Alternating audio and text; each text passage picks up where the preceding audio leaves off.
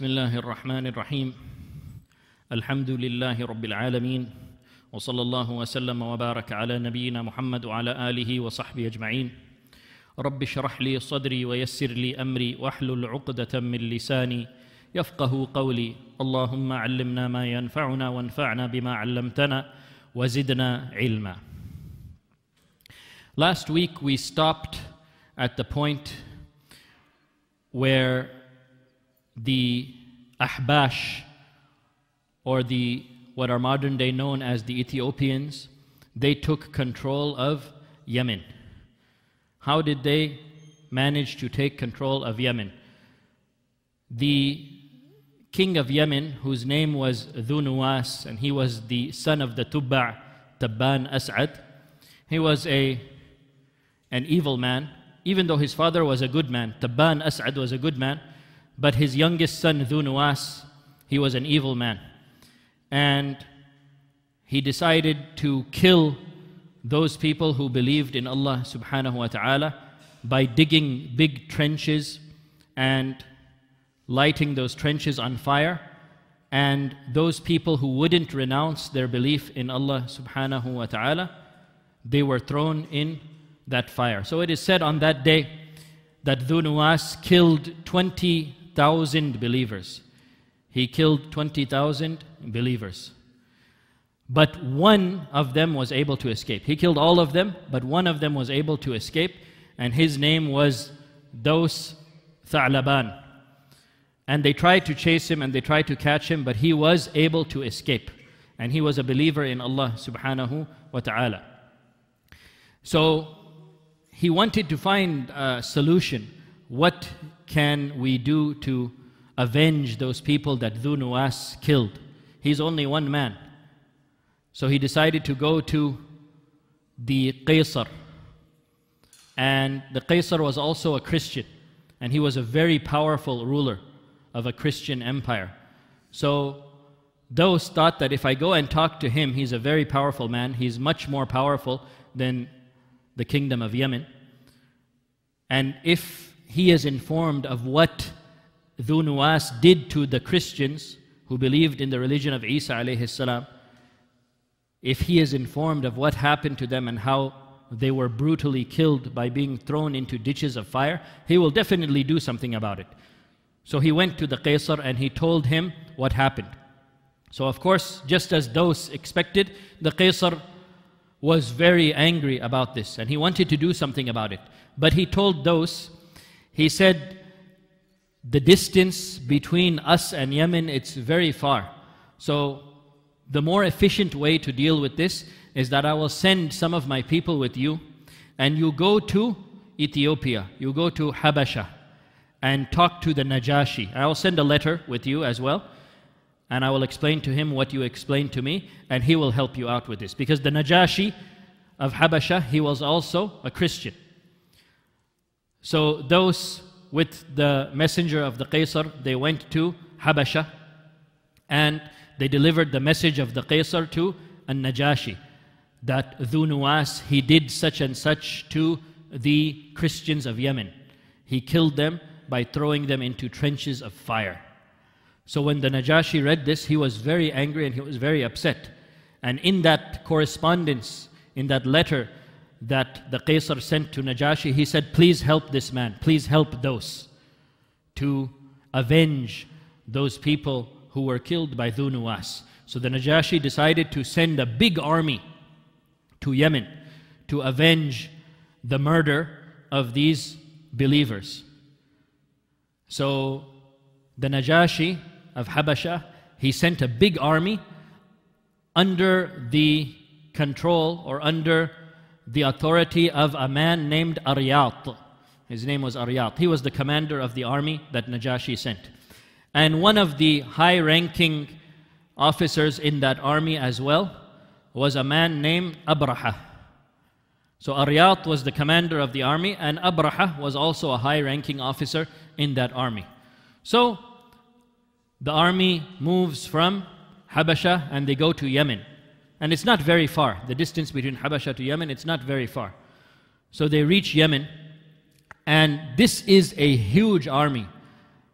This army that the Najashi sent, it's an army of 70,000 soldiers. An army of 70,000 soldiers. This is something that the Yemenis had never seen before. And their forces were not able to even come close to the power that the Najashi's army had. So of course, the Najashi's army was victorious under the command of Aryat. They were victorious and they won the battle and they were able to take control of Yemen. And that is how Yemen came under control of Habasha. The people of Yemen now, they were not in control of their own land. So Dhu Nuwas, he wasn't killed in this battle. He tried to flee. He tried to run away. So he went to the sea and he tried to board a boat to go into the sea. But they were chasing him. The army of the Najashi were chasing him. They wanted to capture him and they wanted to kill him for what he did to those people, for what he did to those Christians. So they were chasing him and they wanted to catch him and they wanted to execute him. And when Dhu Nuwas, he was in the sea, when he saw that they were almost about to capture him and he knew that being captured would be inevitable, he knew he had no chance to escape, he actually committed suicide. He jumped into the sea and he drowned himself because these people felt it was a very dishonorable thing to be captured by the enemy and they would rather die, even if that means committing suicide. They would rather kill themselves than be captured from the enemy. So this is how Dhu Nuwas died. He committed suicide by drowning himself into the sea. So that was the end of Yemeni rule to Yemen. Now Habasha has control over Yemen. The Christian empire of Ethiopia, of Habasha, they have control over Yemen. And Aryat becomes the commander. He's the commander of the military, so he becomes the de facto ruler of Yemen.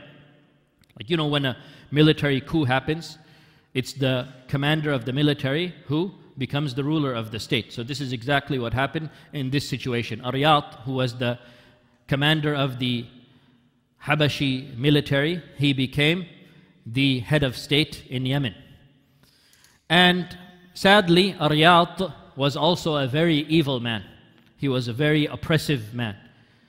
And he did dhulm and injustice to not only the Yemenis, but even to his own people. Like we said, it was an army of 70,000 people. So those 70,000 people now, they're there, they're settled in Yemen as well. So he's doing dhulm on the actual Arabs of Yemen, and he is doing dhulm on his own people as well.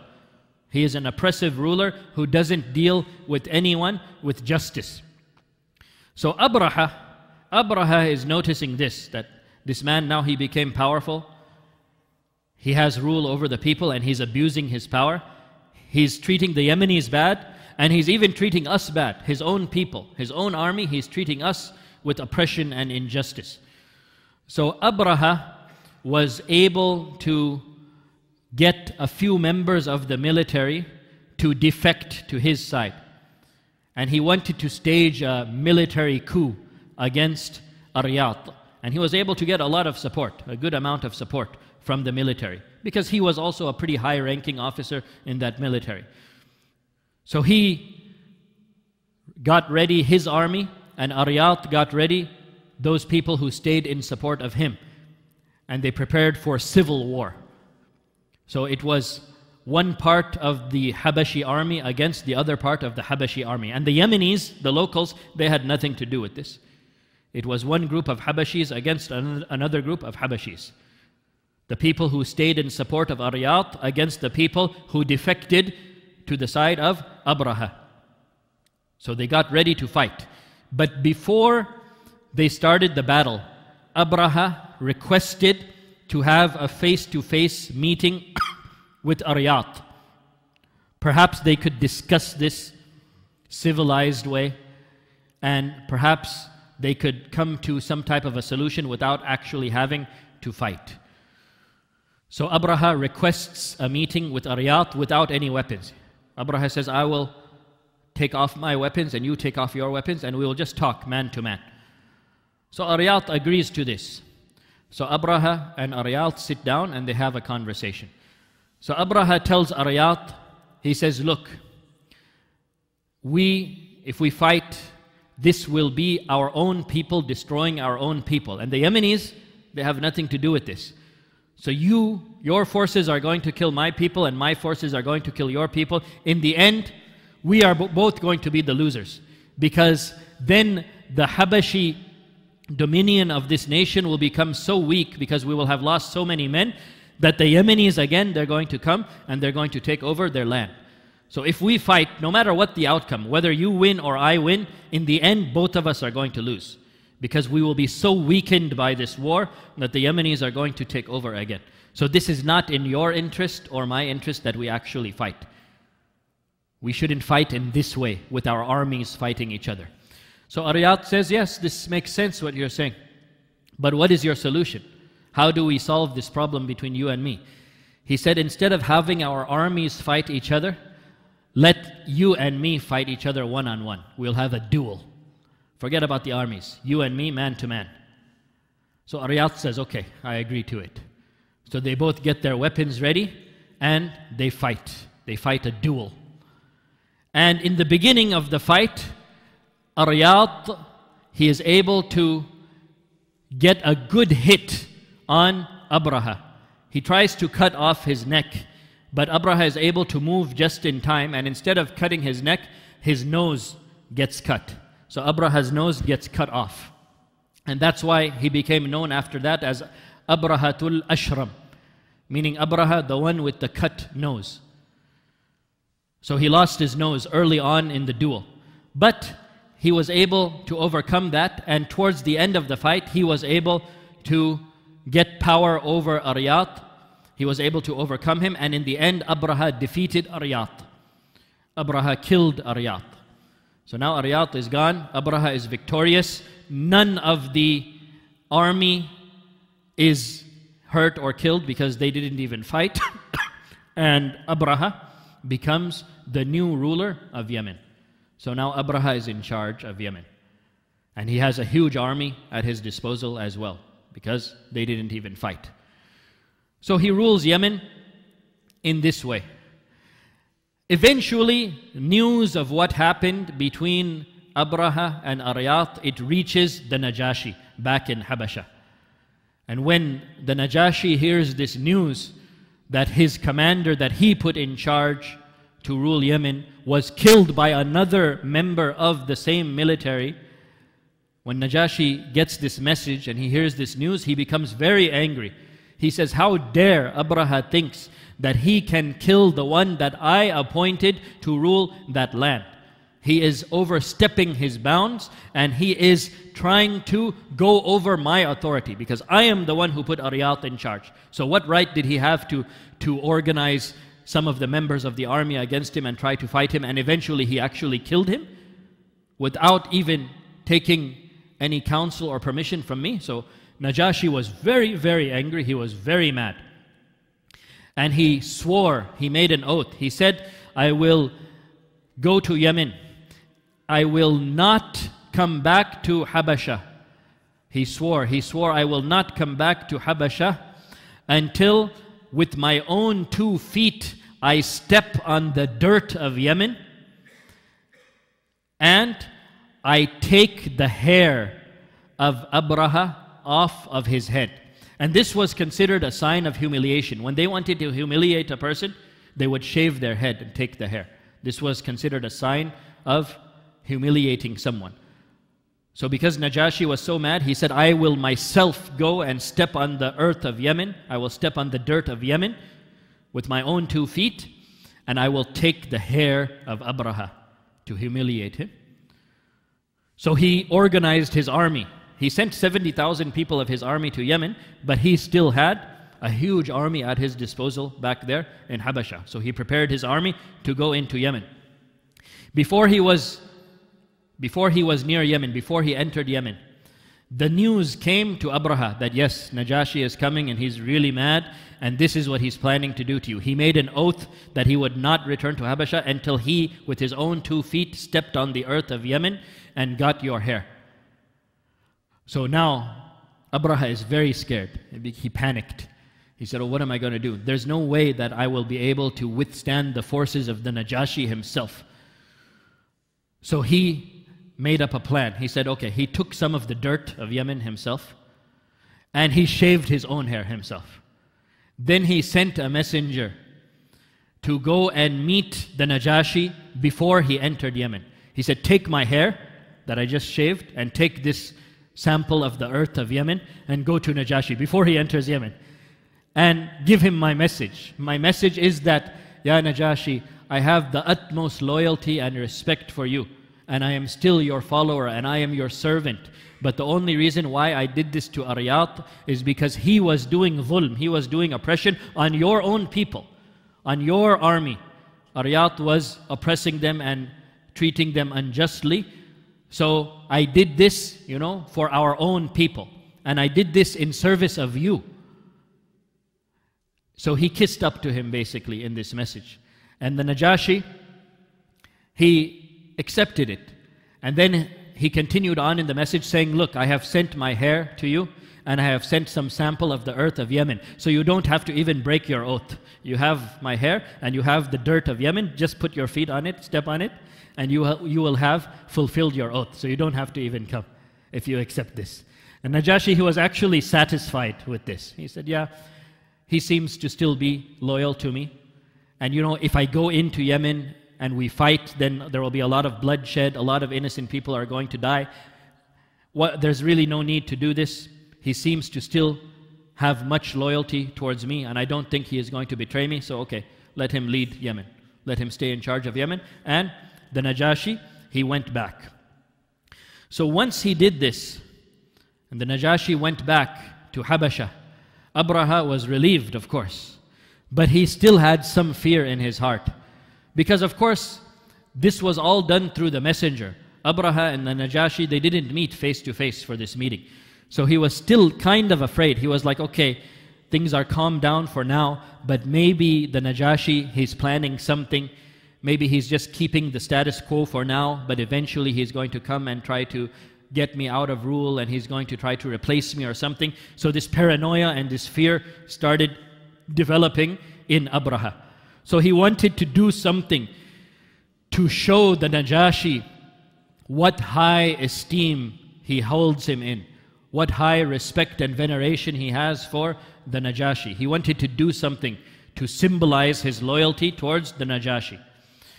So he orders for a huge church to be built in Yemen.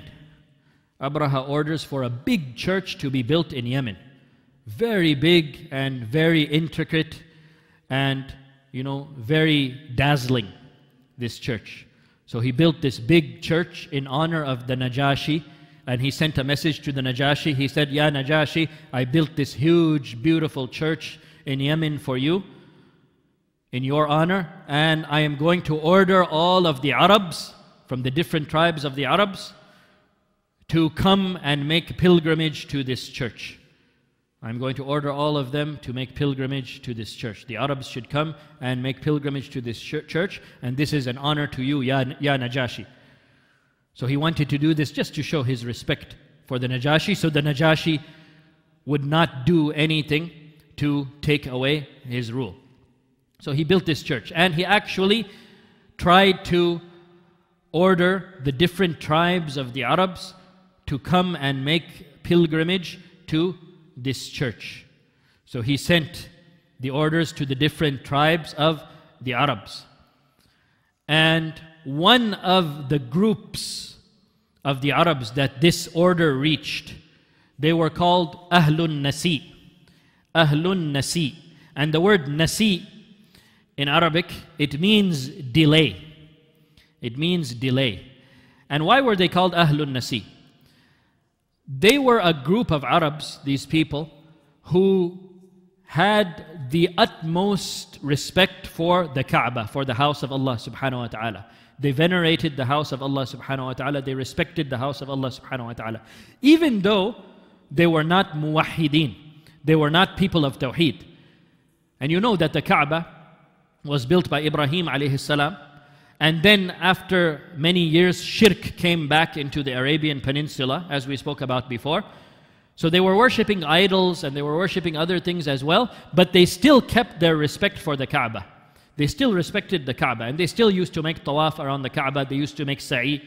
They used to do all of these things. So they still kept their respect for the Kaaba, even though they were mushrikeen. They associated partners and idols with Allah subhanahu wa ta'ala. So Ahlul Nasi were a group of Arabs who had the utmost respect for the Kaaba, and they were well respected amongst the Arabs as well. The Arabs gave them a very high position, these people. And the reason why they were called Ahlul Nasi, and we said Nasi, it means delay, is because there were 4 months, and there still are 4 months in the calendar that are considered Al-Ashhurul Hurum. They are sacred months. And those months are Rajab, Dhul Qa'dah, Dhul Hijjah, and Muharram. These are called Al-Ashhurul Hurum. And Allah subhanahu wa ta'ala made these 4 months holy and sacred the day that He created the heavens and the earth. إن عدة الشهور عند الله 12 شهرا في كتاب الله يوم خلق السماوات والأرض منها 4 حرم. Surely the number of months with Allah subhanahu wa ta'ala is 12 months from the day that He created the heavens and the earth. Out of these 12 months, 4 of them are sacred. And from the sacredness of those 4 months is that it is not allowed to start a war or start fighting during those 4 months. It is not allowed to start a war or to start any type of conflict during those 4 months. Defense is okay. If somebody aggressed upon you and somebody started a war against you, you have the right to fight back and defend yourself. But during those 4 months, it's not allowed to start the fighting. So the Arabs, as you know, as you probably know from the last few weeks that we have been talking about their history, they were a people who always were involved in some type of fighting. Some type of war was always going on. This is the way that they lived their lives. So these 4 months, Al-Ashhurul Hurum, Rajab, Dhul Qa'dah, Dhul Hijjah, and Muharram. Rajab is separate. Rajab is on its own. But the other 3, Dhul Qa'dah, Dhul Hijjah, and Muharram, they all come consecutively in a row. So 3 consecutive months without any fighting. It was very difficult for the Arabs to be patient and not fight for 3 consecutive months. So they wanted to find a way to get around this prohibition. So they appointed this group of Arabs that with their permission they could switch Muharram and Safar. So instead of Dhul Qa'dah, Dhul Hijjah, Muharram, if the Ahlul Nasi, if this group of Arabs, if they agree in certain years, they can switch Muharram and Safar. So it will be Dhul Qa'dah, Dhul Hijjah, 2 months, no fighting. But if they really needed to fight after that, then okay, no Muharram, it will be Safar first. And then after that, Muharram will come. So they can switch the place of Muharram and Safar. Can you believe the way that these people try to play around with the deen of Allah subhanahu wa ta'ala? So the people that were given the authority by the Arabs to do this, they became known as Ahlun Nasi. And if they decided to switch Muharram and Safar, they would do that. And Allah subhanahu wa ta'ala says about this, إِنَّمَا النَّسِيءُ زِيَادَةٌ فِي الْكُفْرِ يُضَلُّ بِهِ الَّذِينَ كَفَرُوا يُحِلُّونَهُ عَامًا وَيُحَرِّمُونَهُ عَامًا لِيُوَاطِئُوا عِدَّةَ مَا حَرَّمَ اللَّهُ فَيُحِلُّوا مَا حَرَّمَ اللَّهُ. So these people, Allah subhanahu wa ta'ala says about them, إِنَّمَا النَّسِيءُ زِيَادَةٌ فِي الْكُفْرِ. They're already kuffar, they're not even Muslims. But doing this, playing this game of nasi, of delaying Muharram until after Safar and switching the places, this is an addition to their kufr. They're already kuffar, and on top of that, they're also doing a nasi. They're also playing around with the months. So this group of Arabs, they were known as Ahlun Nasi, and they used to play this game. They were the ones who the Arabs used to go to get that permission to play around with the months like this. And they became known as Ahlun Nasi. And they were known as the people who had the greatest respect for the house of Allah subhanahu wa ta'ala. They had respect for the Kaaba. So when this order from Abraha al-Ashram, when it reached the Ahlun Nasi, and these were the people who had great respect for the Kaaba. So they're getting this order, you have to go to Yemen and you have to make a pilgrimage to Qulais. Qulais was the name of the church that Abraha had built. So you have to come and you have to make pilgrimage to Qulays. So when they received this order, they were like, what is this Qulays? He thinks we're going to come and we're going to make pilgrimage to Qulays, to this church that he built. He thinks that that can take the place of the Kaaba. They got very angry. They got offended. How dare he thinks that we're going to do something like this? So one of them, one of the Ahlun Nasi, he snuck into Yemen and he went to Qulays in the night when nobody was around. And he entered it and he used the bathroom. He defecated in there, right in the open there. And then he took that defecation of his and he rubbed it all over the walls and the sides of the church and everything. He basically defiled the whole place to humiliate Abraha and to humiliate this place that he thought he could order the people to make pilgrimage to. So when Abraha came to know about it and he came and he saw it, he saw what actually happened to this place that he built and how it had been defiled. He asked angrily, who did this? And then it was said it was someone from Ahlun Nasi. And then he said, who are they? Who are Ahlun Nasi? And then it was replied to him, they are a group of the Arabs who have a great veneration and respect for the Kaaba in Mecca. Then Abraha asked, what is the Kaaba? What are you talking about? He said, it is the house of Allah subhanahu wa ta'ala in Mecca, that the Arabs, they make pilgrimage to it every year. So when Abraha heard this, he knew that the Arabs who have such great respect for the Kaaba in Mecca, they would never accept his command. They would never follow his order to make pilgrimage to Qulays unless the Kaaba was destroyed. So he saw that the Kaaba was an impediment in his way to get the people to come and make pilgrimage to Qulays. So from that point he decided that he would destroy the Kaaba. He decided to destroy the Kaaba. So he gathered an army with the intention to go to Mecca and to destroy the house of Allah subhanahu wa ta'ala, to destroy the Kaaba. And with him, he took an elephant with him. Abraha took an elephant with him on his journey from Yemen to Mecca. And the name of this elephant was Mahmud. And when he left Yemen, Abraha kept his son in charge. He kept his son in charge of Yemen while he left to go to Mecca. So he organized a big army. He took this elephant, Mahmud, and they were on their way to Mecca. Now, of course, the Arabs, they are aware of what Abraha is trying to do. It's not a secret. They know that he's coming from Yemen on the way to Mecca to destroy the Kaaba. And the Arabs, they were not going to let him do this without a fight. They were not going to just say, okay, go ahead and do it. No. They were going to put their utmost resistance against him and try their best to stop him from doing this. But as we know, Abraha commanded a very strong army. His army was not a small army. It was a big and powerful army. So on his way, he's going from Yemen on the way to Mecca.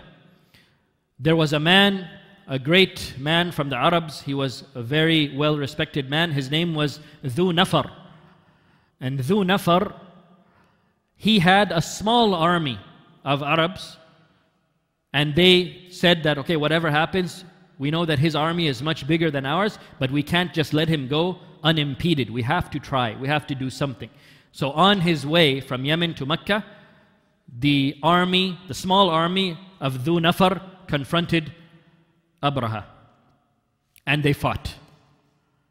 And Abraha's army was easily able to overcome the army of Dhu Nafar. So they took Dhu Nafar as a prisoner. They didn't kill him, but they took him as a prisoner, and they made him accompany them on the way to Mecca. So he was a prisoner now with them. So they continue to go on the path, and Dhu Nafar is with them as well as a prisoner.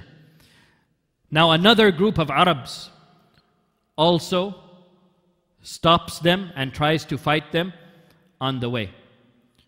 And the leader of this group, he was a man named Nufail al-Khuth'umi, and he had a group of people from his tribe, from the tribe of Khuth'um, who tried to stop Abraha from continuing on his way to Mecca. But again, Abraha's army was able to overcome them as well, and they took Nufail al-Khuth'umi as a prisoner as well. So now they have Dhu Nafar and they have Nufail. So they have Nufail al-Khuth'umi and they have Dhu Nafar as two prisoners on their way. So they continue on their way.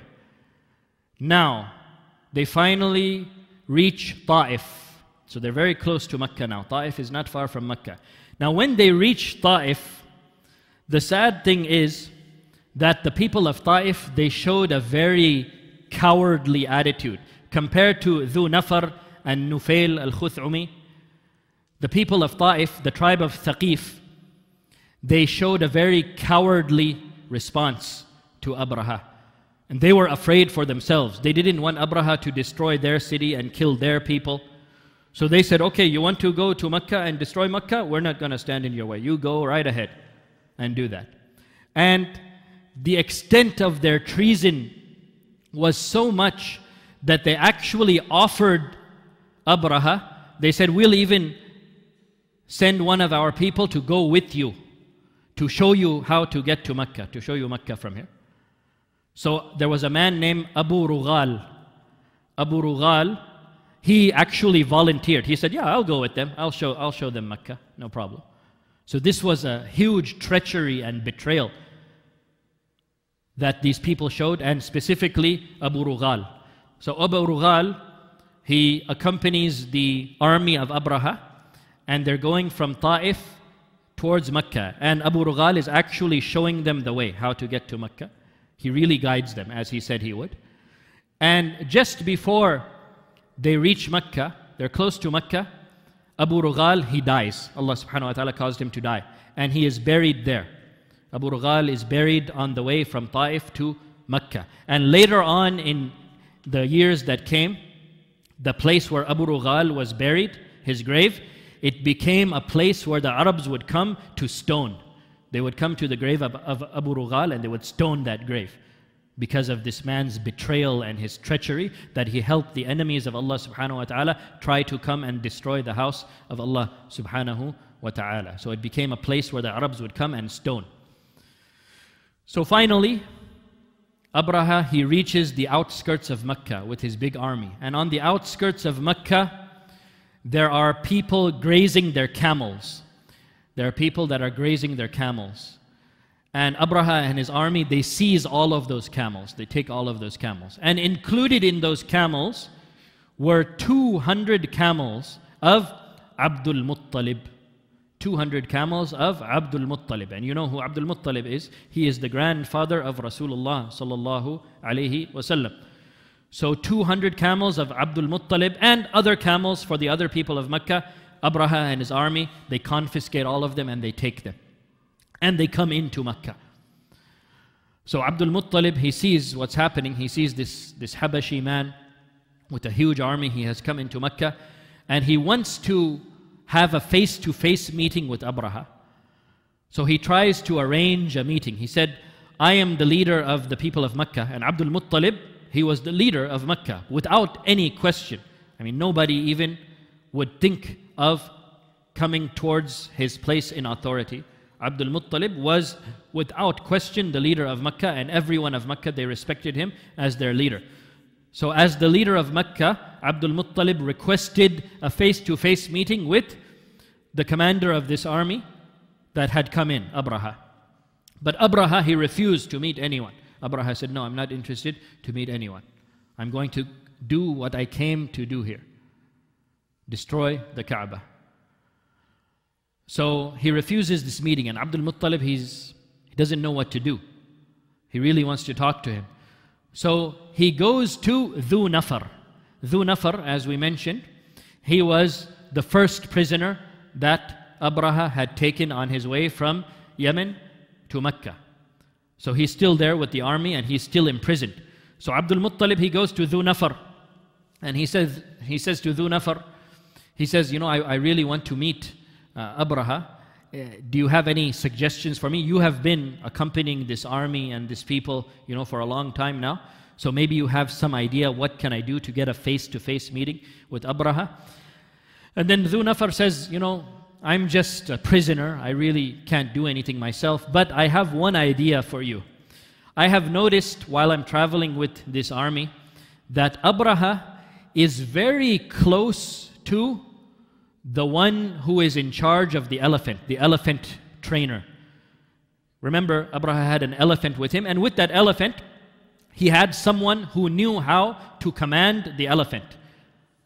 They had someone who was experienced in ordering elephants, and this man's name was Unais. So, Dhu Nafar tells Abdul Muttalib that I noticed that Abraha is very close to Unais. Abraha, he's very close to the elephant trainer, Unais. So, if you can get Unais to arrange a meeting between Abraha and yourself, I think it will work.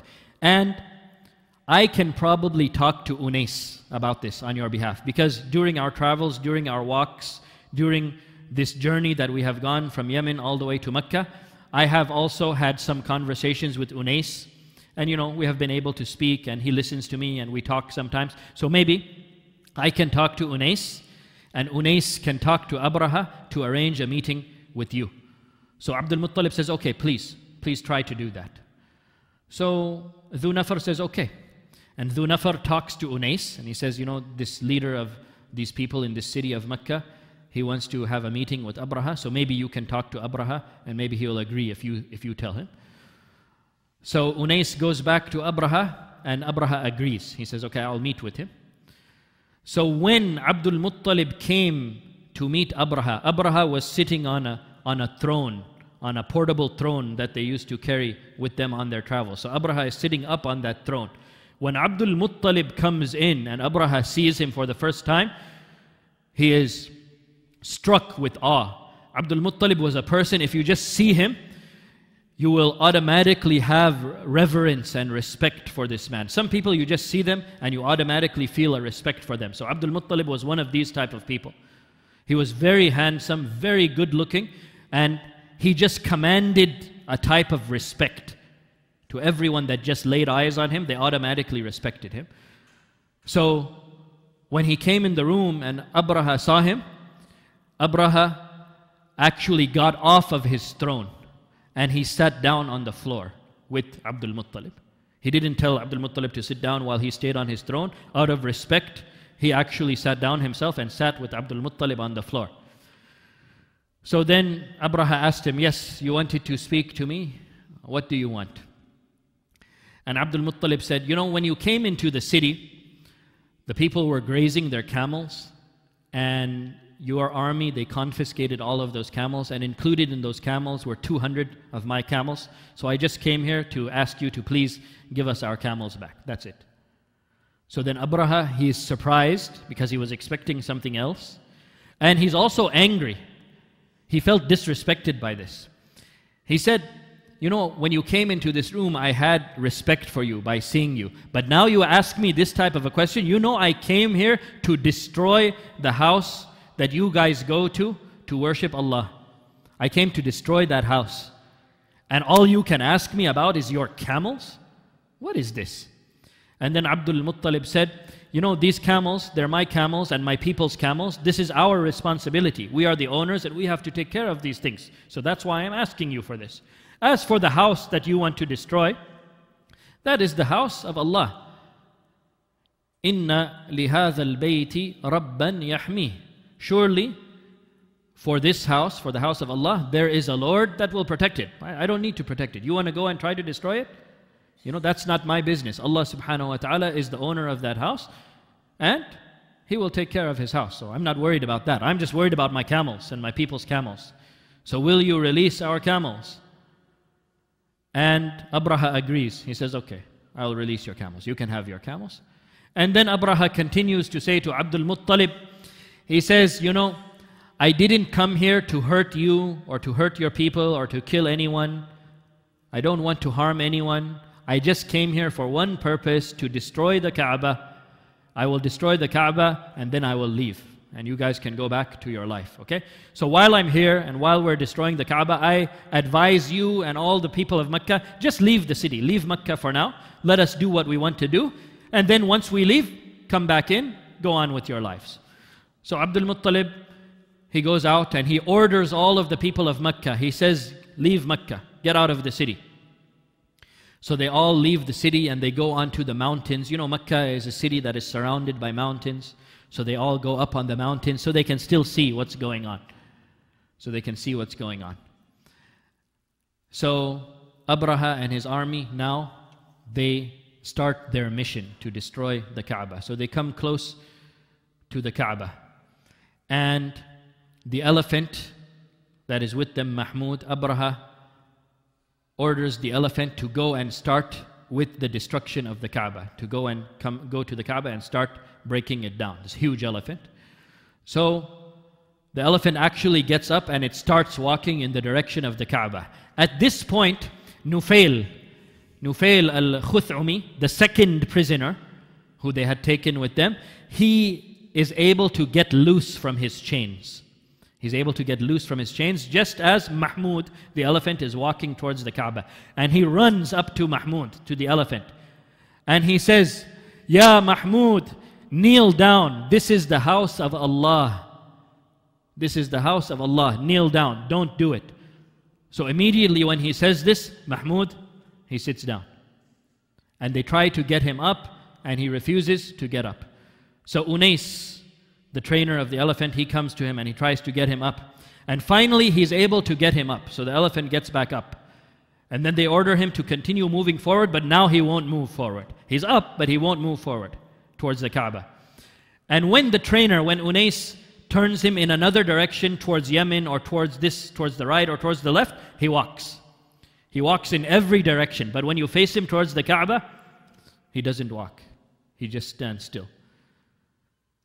So they start to get confused. Okay, what are we going to do now? The whole reason why we got this elephant is that so it would start in the destruction of the Kaaba. So while they're trying to figure out what to do about this elephant, they see some darkness in the sky, like some big black, like cloud-like thing, a swarm coming in the sky. And when it comes closer, they realize that it is these small birds coming. And these are the ababil. And each one of these birds, they had 3 stones with them. One in the mouth and one in each one of the legs. So they come, and that's a huge army, huge army, but a huge number of birds as well.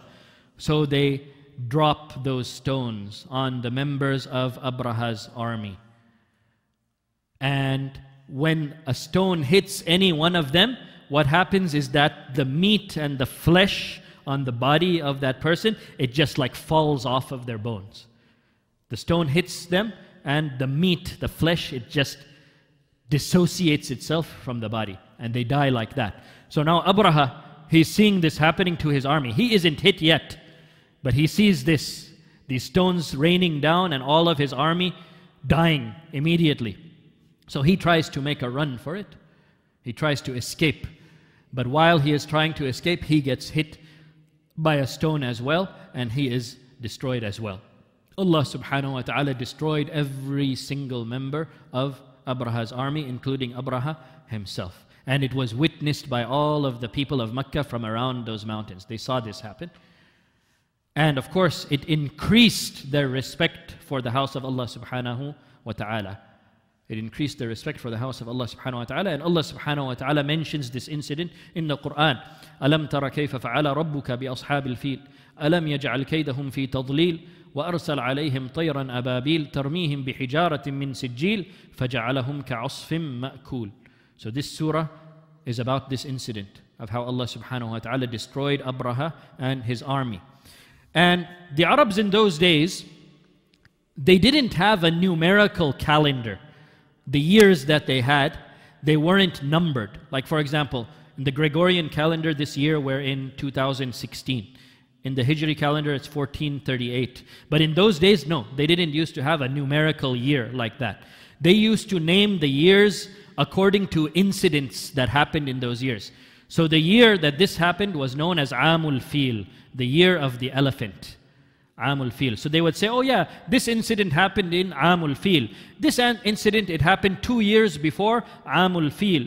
This incident, it happened 3 years after Amul Fil. So any big incident that would happen, they would condition their calendar around those incidents. So the Amul Fil, the incident of the elephant, it was a huge incident in the history of the Arabs. So it was a significant event that became a major part of their calendar. And one of the great significances of this year is that it is the year that Rasulullah sallallahu alaihi wasallam, the Prophet Muhammad sallallahu alaihi wasallam, was born in this year. The year that Abraha tried to come and destroy the Kaaba, the year that Allah subhanahu wa ta'ala destroyed Abraha and his army, the year that Allah subhanahu wa ta'ala protected his house. This is the year that the greatest man that ever walked on the face of this earth was born. The year of the birth of Muhammad sallallahu alayhi wasallam. And inshallah next week we will get into that bi'idhnillah. Wallahu a'lam wa sallallahu wa sallam wa baraka ala nabiyyina Muhammad wa ala alihi wa sahbihi ajma'in.